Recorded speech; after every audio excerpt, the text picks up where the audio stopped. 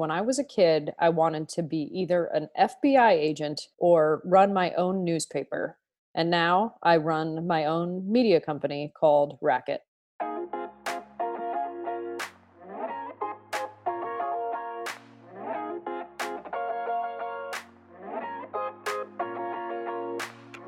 Hi, I'm Ben Hanani. Welcome to How Do You Do, a podcast featuring creative guests sharing the nuances of their process.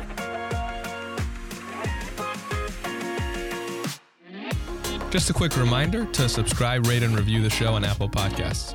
It's the most helpful thing you can do for the podcast. My guest today is Caitlin Thompson. Caitlin is the publisher and co-founder of Racket, a print quarterly magazine, as well as a tennis lifestyle and media company. She's also the host of The Main Draw and Racket Magazine podcasts, along with six-time Grand Slam champion Rennae Stubbs. She's been the content director for podcast platform Acast, a development executive at WNYC, where she ran the precursor to WNYC Studios, and held digital and multimedia roles at Time, The Washington Post, and in public television. Without further ado, welcome to the pod, Caitlin. Thank you. Thanks so much for having me. Of course, it's a real honor. I think you are our first magazine publisher. So this is great, first time for everything. And I'd love to start with the inspiration for Racket, the origins of the magazine. I know you love tennis. I love tennis too, but I think it takes a special soul to say, I'm going to make a digital media company. I'm going to make a print quarterly magazine about this passion of mine. What was the thing that led you to do that as opposed to, say, writing long form pieces for another publication? Truthfully, it started with a friendship. The easiest answer is that it was a very organic conversation I had had with my longtime friend and now co-founder, David Shaftel. They really started in 2007 when I moved to New York City. I had been a very serious tennis player for most of my life. I played D1 college tennis at the University of Missouri, which happened to have a very good magazine journalism school.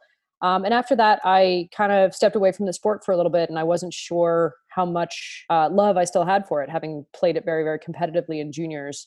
And then in college, I was pretty burnt out. And I was a journalist who was working for more than a decade and a half in sort of political media. So, my bio really speaks to the fact that I was, working for larger media companies, but never in sports, much less tennis. And through this friendship with David, we kind of discovered that we had this shared vocabulary, like this love of the game. He had played as a junior, and we started hitting together very casually, which brought me back onto the tennis court. I hadn't picked up a racket after my last match in 2002. And really until 2008, I didn't touch a racket. And then I found that I was rediscovering the joy of it and also having this really fun and inspirational and silly and iconoclastic, but also very celebratory conversation with this person who loved the style, loved the swagger of the game, loved what we saw as being a very equalizing idea about the sport, being one that you can play whether you're 5 or 95, the fact that it touches all these different countries. And we felt like, both of us being journalists, David worked mostly as a freelance writer, long form for, the New York Times and Monocle and the FT and a bunch of other places.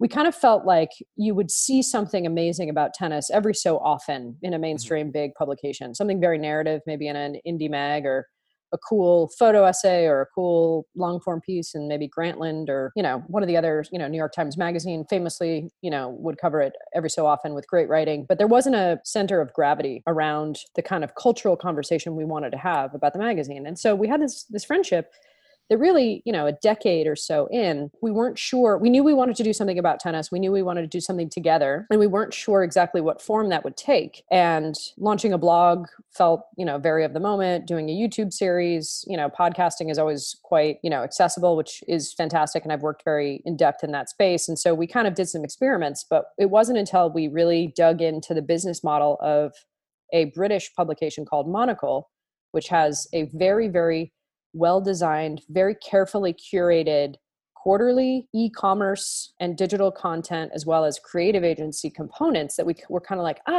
this could be our model. If we make something really beautiful and meaningful in print, even though everybody says we're crazy and even though everybody is rushing to the internet to give away their content for free, if we do something differently and still figure out the ways that we can make money by having subscribers and by working with some brands the way that Tyler Brule and the Monocle folks do, when it feels really right, when it's really aligned, because tennis can't just have a cool conversation. It has to have these brands leveling up and Hmm. the equipment and the fashion leveling up so that it looks a little bit more contemporary. So we kind of knew we could make a big impact. And nobody really believed us until they saw the first couple of issues. And then they kind of figured out what we were up to. And it was really from a place of organic friendship and a place of passion that we felt like we kind of wanted to create a love letter to this sport that in both of our cases gave us a lot. In my case, literally gave me a college education and, some real structure and sense of worth and sense of identity. And so it's expanded beyond our initial dreams, but which is amazing. But at the end of the day, all I wanted to do was make something that I really believed in with my friend. And we've been able to expand that in every way and include more people in that friendship circle and include more creators and people with amazing ideas. But at the heart of it, it comes from this very, very mission driven and very organic place. And that's the part that I'm probably the most proud of, even as the business takes off and we have cooler and cooler projects. It all comes down to that. And that's really fitting because that's where we started. It's been awesome to see how you've been able to reach out to collaborators and contributors who share that passion and just have this cool, I guess, Racket alumni club. And I'm wondering, what's that process been like? And what are some of the cool creative revelations or things you've picked up on from working with such awesome creatives across, photography, long form, just these different fields throughout the magazine? Yeah, it's a good question. I think it's something I'm really, really proud of and that we very intentionally set out to do with the first issue. We made a really specific point of bringing in writers, photographers, illustrators, designers that we had worked with in other capacities that had maybe done amazing narrative long form journalism for other publications like, the New Yorker or GQ, photographers whose work you were more likely to see on the wall of a gallery than maybe in the pages of a magazine. Right. And so on and so forth. And we made a really specific point. And those early conversations were always very friendly and collaborative, but there was a little bit of but I don't maybe know that much about tennis, but I really love it. And we would say, we know everything you need to know about tennis. We can provide that context, but we want your creative lens and we want you to feel like your approach to this game, your thoughts about it, whether you're a great player or whether you've never picked up a racket, your approach is valid. And we did that because we knew we would get, frankly, better work than the typical sort of like sports reporting, which is not to slag sports reporting. A lot of it is very functional and some of it's very good. Mm-hmm. But we knew we wanted to do something very, very different. And so bringing in people from outside of our world was a very, very conscious choice for the other reason that we knew we would be able to get people who followed these writers, illustrators, photographers, and be able to see themselves in our community, whether they were creators themselves or whether they just had never felt like they had an entree. And so representation and, if you can see it, you can be it is something I think about a lot. And purposefully having a lot of women, purposefully having a lot of people of color, purposefully having a lot of very international contributors was how we really wanted to set ourselves apart and say, everyone is welcome to talk about tennis in our landscape. The only real barrier to entry is you have to be excellent. You have to be excellent at what you do.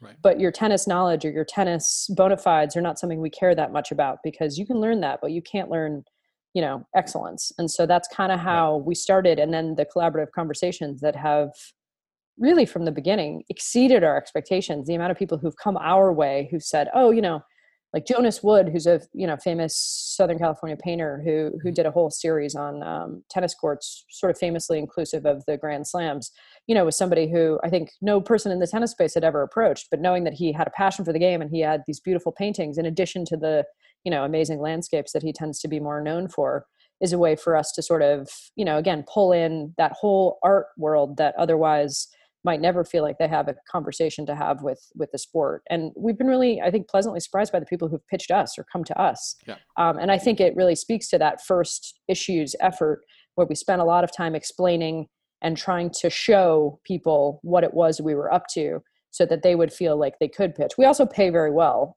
which, we're proud of and means we make less money on, in terms of margin, but it's worth it because you can't read or see or experience what we do in any other medium. We put a few stories here and there up on the internet, and obviously we share a lot of imagery through social channels and our newsletter. But what we really want to make irreplaceable is the feeling of getting an issue in the mail and touching that really expensive paper that's, LEED certified and has been created with a lot of thought and care. And the design and the layout and the flow is all something that we think very, very, very much about. And obviously which imagery and visuals accompany which written pieces. And so every part of that, we hope speaks to the fact that, it is expensive to buy our magazine. You can consume lots of the stuff we do for free, but if you're going to buy the magazine, we're going to make it feel worth your time because we've put so much love and thought and care into it. And, really no expense has been spared to bring you something that we feel like is really meaningful, because that's what we want to give the game. Right. I feel like I have to share with you that when I went to pick up the latest issue here in LA at Skylight Books,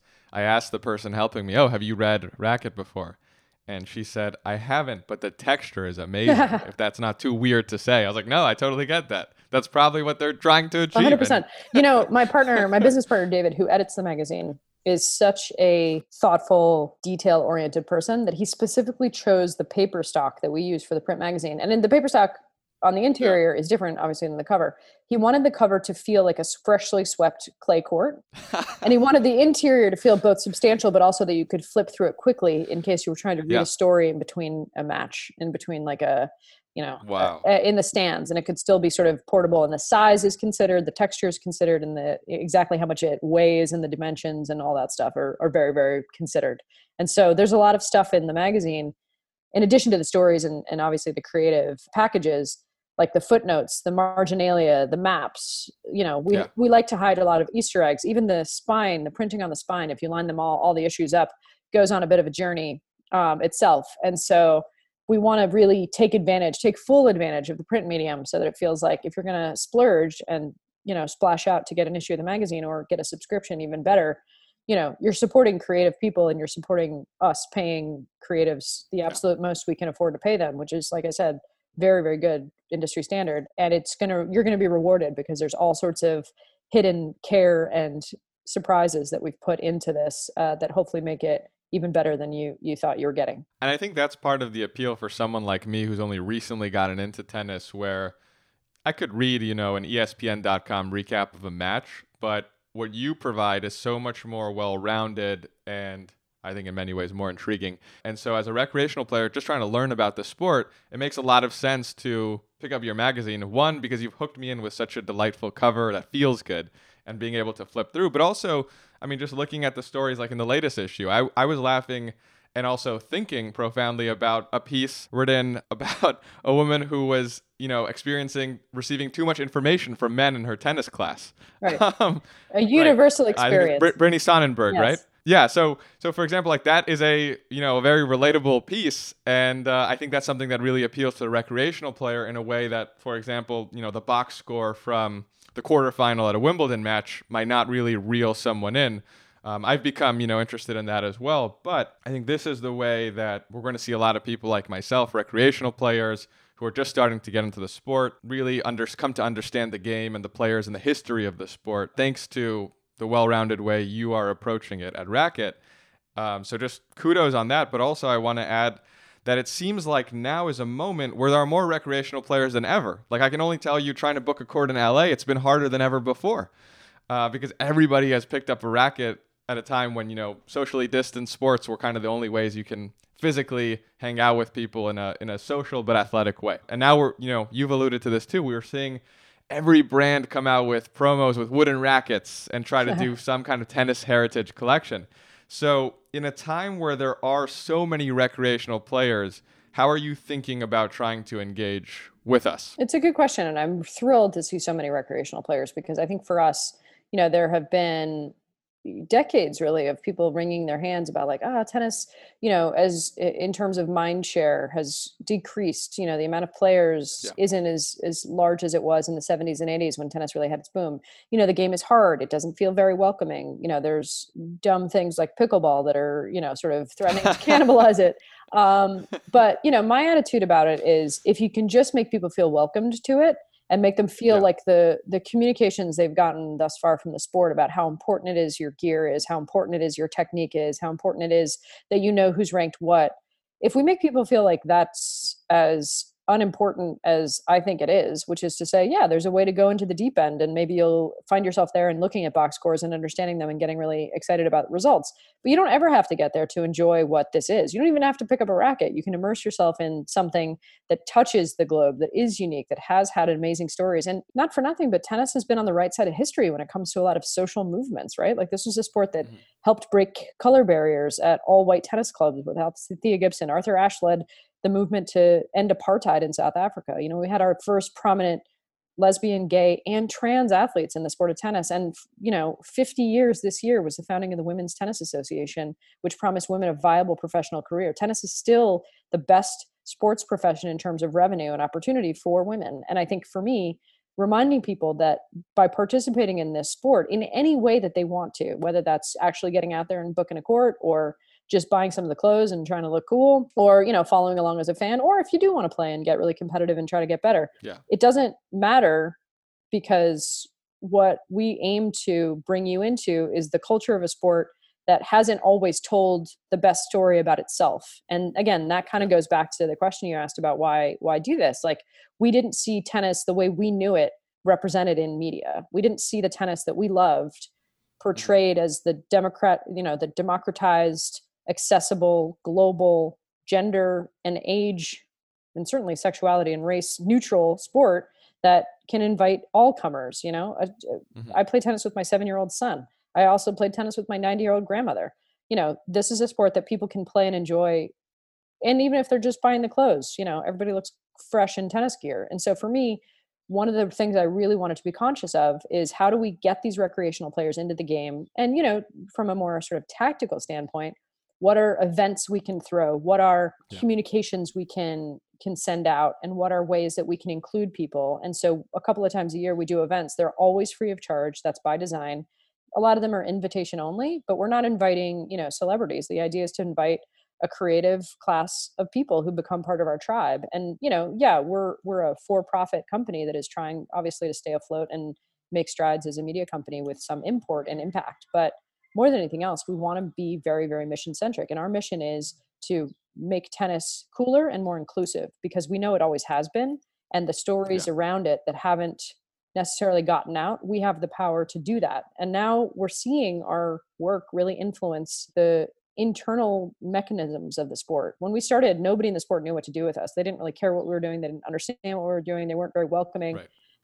But I knew if we had a bunch of people who were frankly cooler than people in the tennis space, who were more excited, who had more energy, who had more taste, kind of circle up around us and feel like they were part of it, then the tennis world eventually would have to see that, look, we're not a threat to the tennis world. We're trying to be additive. We're the top of the funnel. Somebody like a tennis tournament selling tickets, or a racket company selling rackets, they're the bottom of the funnel. We're trying to get you more people, but we have to make the sport more welcoming at the top, so that people feel like they can take that first step, whatever that first step is. And so all of that is very, very, very much by design, because David and I have spent so much time inside this sport and feeling like we have some ideas about how to make it better. And so that mission has always been very, very, very central to us. And I'm glad it's resonating, because I think some of this recreational boom is, as you say, it's about opportunity. It's about the fact that it's a perfectly distant sport. It's the fact that it's, something anybody can play, and it's not, you don't have to have 6 teammates to have a pickup game, And more than anything else, we think, I like to think that racket had a little bit to do with making people feel like it was cool, and it was for them, because before us, we didn't see a lot of efforts being made to sort of shout that from the rooftops. And that's certainly what we've been doing for now 5 years. Yeah, and it's what I appreciate is the kind of out of the box ways that you've highlighted the characters in the tennis world, because I think a league like the NBA has a lot of really colorful characters. Even if you don't follow basketball closely, you are at least aware of LeBron James and Giannis Antetokounmpo, right? But I think the average person, like if you go to a pickup game on a court and people are playing basketball, most of them are probably aware of the top NBA players.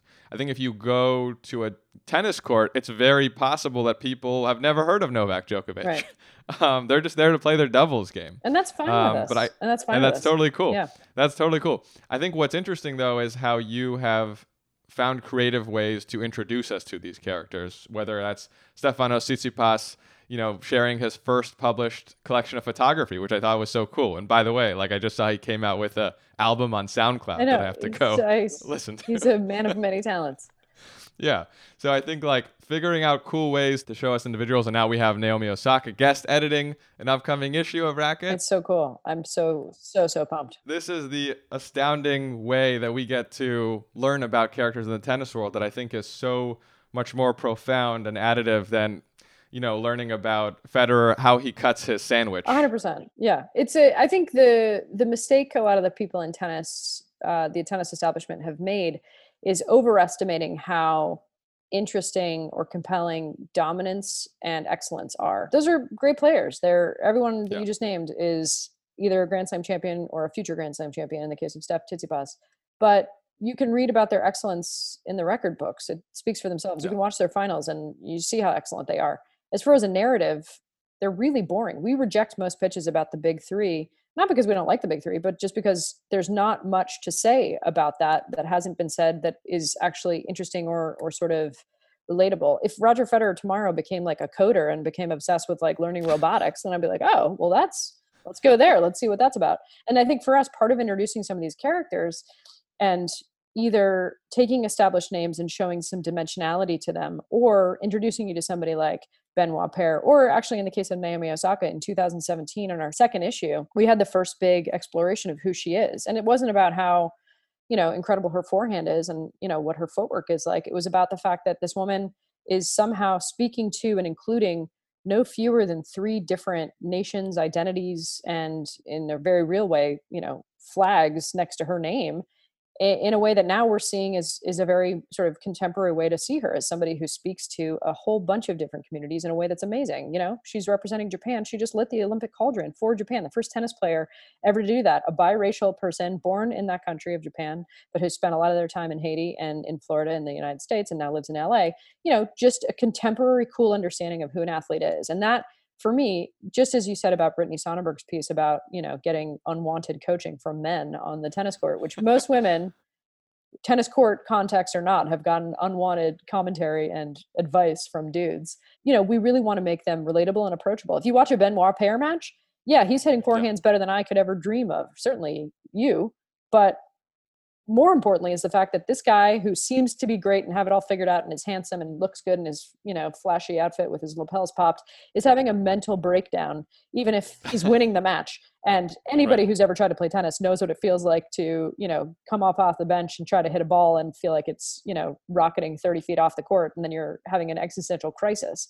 And so for me, sometimes it's about showcasing some of the insanity on the court or the personalities. Sometimes it's about showcasing their dimensionality and some other things they're interested in, like in the case of Steph, who's a creator as much and spends as much time thinking about that as he does playing high stakes tennis matches.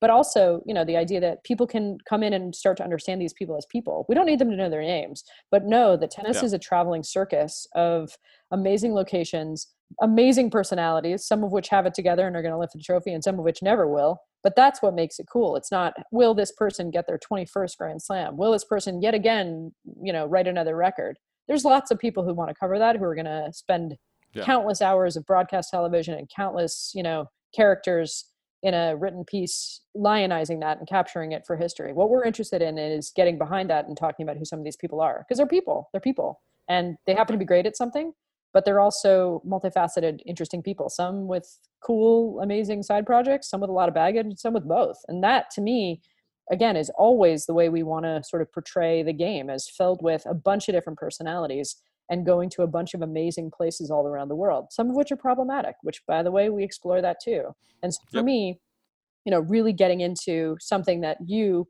as a new person in the tennis space, feel like you can come away with an understanding about, and understanding whether that's a person or a place or a piece of history, or even just an understanding of a scene that you might never get to experience in real life, and a retirement community in southern Japan with the guys who hang out on the court all day and smoke cigarettes. Like, that's all valid to us, and I think that unfortunately really sets us apart, because the rest of tennis doesn't seem that interested in it. But again, I see that as being a way that we're trying to change the game, where people are starting to understand that it's about the people who play it and the places they play and the history of the game, not so much what the box score is. Well, mission accomplished. You're doing a great job. You. So thank you.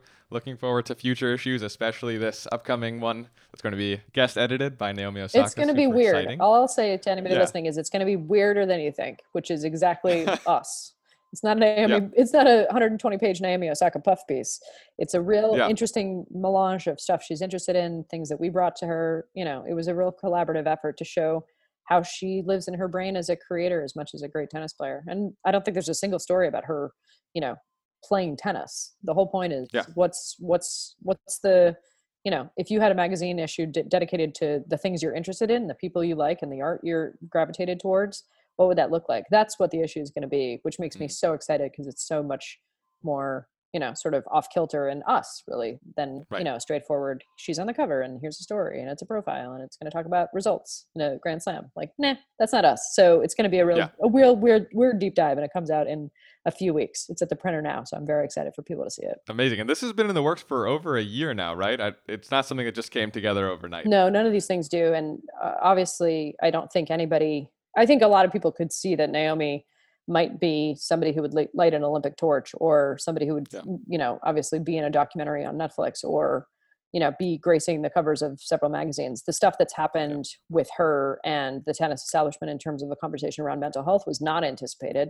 We can talk about that if you want, but more than anything else, I feel like, she's somebody who we had a very organic, creative conversation with. We're not paying her to do this. She's not paying us to do this. We did it because she likes what we're doing.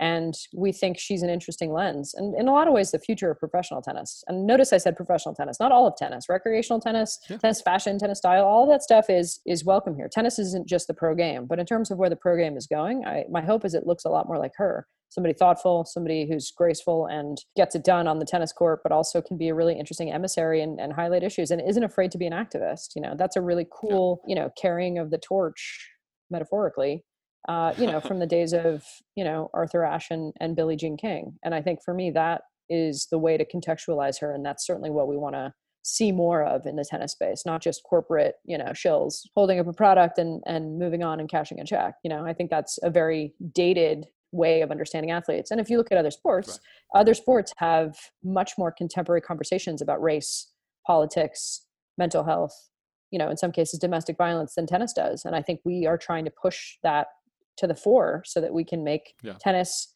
have as good of a media apparatus, as good and current of a relationship with politics and gender and race and, socioeconomic conversations as the rest of these sports do. And not to say every other sport is perfect. They all have their pros and cons, but tennis has been kind of behind the eight ball a little bit, despite being a sport that was on the right side of history for a lot of this. And so again, one of the things we really want to do, Naomi Issue included very much, is use these moments to really on mission address how we can make this sport better, the sport more inclusive, but also kind of make it more modern. Yeah, absolutely. Thank you. Because I grew up playing on public courts. I didn't even know about the club culture until recently getting back into the sport. And it's nice to see that, no, that's not the way it needs to be. There's the way I grew up on public courts is perfectly fine. 100%. That's just as valid. Yeah, so, probably makes you tougher. I mean, same here. I've never been a member of a country club, and I don't anticipate ever being one. But I think that, to me, again, we need to tell the story that that's just as valid as some kid who grows up, in tennis whites with, an open tab at the bar. Like that's not most of my friends' experience. And so let's reflect all these different ways that people have access to the game and make those things more accessible when we can. Absolutely. And I want to wind down quickly with a few little rapid fire questions. Firstly, if you could wake up tomorrow having gained one skill or ability, what would it be? Honestly, probably the ability to teleport. I am constantly jealous about the fact that I can't be in all places at all times. Being on tennis courts in the most amazing reaches is certainly how I try to live my life. And, obviously when I can get on a plane and take my family with me, I do that. But yeah, teleportation for sure. I'd love to travel, and that would just simplify so much. Where's a place you haven't been to yet that you hope to visit? And I'll add bonus points if there's a tennis court you haven't played on yet that is at the top of your list, because I know I have a list. Of course. And I'm curious to hear yours. The one that comes to mind the most, and of course there's a tennis court there, is I'd very, very, very much like to go to Marrakesh, Rabat, just a couple of different cities in Morocco. I've never been to Morocco. I've studied and lived in Spain for a while. I've traveled pretty extensively throughout Europe, Asia, and to a degree South America, but I've never been to North Africa, much less Morocco, which I just feel like is calling my name. And those beautiful red clay courts, there's always a tournament there when it's very, very cold here in New York. It's like the part of spring where you're like, ugh, this is still winter. And then you turn on the TV and somebody's playing like in a red clay, sun-soaked, Marrakesh club. And you're just like, why am I not there? So 1000% Morocco. The second I can get there and have a good reason to do it, I will be there. How about you? What's number one? The number one court for me is, I actually did study in Spain as well. And my last trip before I returned to the States was the south of Italy, the Amalfi Coast. Ooh. And I remember there's a windy street at the top, like at these bluffs, and you overlook for a second these tennis courts that are like this gorgeous view. Positano, like so you have Yeah, Positano. Yeah, you have the bluffs on one side and you have the ocean on the other side. And I was Yeah. like, wow, one day I hope to come back and play on that My court. business partner, David, just had his birthday about 3 weeks ago, and his wife is a travel journalist. And he played on that court for the first time 3 weeks ago, and obviously sent me no fewer than like 20 pictures. He was just like, I get to have this experience on my birthday. This is my one day and a family vacation that's otherwise probably pretty grueling, but this is my Yeah. moment and I'm going to enjoy it. So yes, that court, I'm familiar with it. I too have never played on it, but David has, and he said it was everything he hoped it would be. Oh, I'm so glad it lives up to the hype because that's at the top of my list. I'm going there as soon as I can. Smart. And lastly, what's a song you like to jam to? Because we have a Spotify playlist where we add each of our guest song recommendations. So what's a song you're jamming to right now that you'd like to contribute to our playlist? Oh man, I have so many answers to this question because I'm really into the Ed Banger catalog. I like a lot of like French touch. Obviously, I like a lot of hip hop. There's one song I've been coming back to. It's not a new song, but it's a song by Santigold with the Beastie Boys, and it's called "Don't Play No Games That I Can't Win."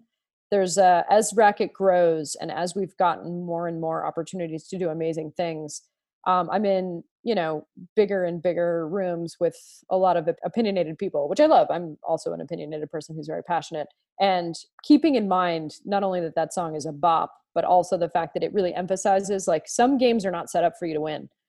As a woman, especially as a gay woman who's outspoken, I don't always get the benefit of the doubt, much less the colleagues of mine who are women of color. And we experienced that very, very much this week. And I've learned to like pull the plug on projects if it feels like people aren't giving us space to be heard and collaborative. And so that song is always top of mind, or at least has been for the last couple of weeks, because you really got to think about, don't play a game if you can't win it. Don't play a game if the people you're playing with aren't going to play fair. And nobody is cooler than Santigold. You can't tell me a single person on this earth is cooler than one Santigold. So for me, that is, I don't know, maybe Missy Elliott is up there too, but that's a song that has been top of mind because it has such a, it's so listenable, but it's also kind of gets me fired up in a way that sometimes I need in these tedious meetings with a lot of loud men who want to talk over me. Santigold takes me back. I love that you named Santigold to the playlist. So I'm excited to add Well, that I'm to excited our to see Spotify it on there. playlist. Exactly. Yeah.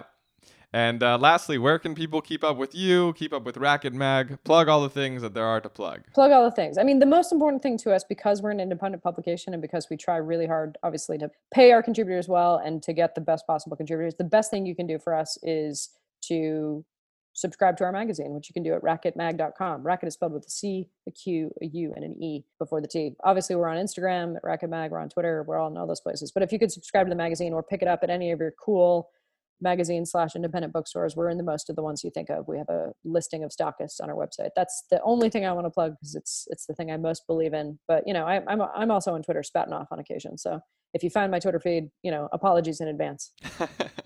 I highly encourage the Twitter feed. Also encourage everyone to check out you and Renee on the podcast. It's such a delightful listen, thoughtful listen. And for those curious about this podcast, you can check us out on Instagram at HDYDpod. Caitlin, thank you so much for spending the time with a newbie like myself. It's a real treat to be able to talk with you. Thank you. My pleasure, Ben. Thanks for having me, and welcome to tennis. Thank you. I hope you found value in today's conversation. If you still haven't left your review for How Do You Do Podcast, I'm going to walk you through the process right now, and it only takes 10 seconds. First, look at your phone screen and click where it says How Do You Do Podcast, which is in purple. And if you're not seeing this, then you're probably listening to this on a different app. So I want you to click on where it says Listen on Apple Podcasts, and then you'll see the purple link. Click that.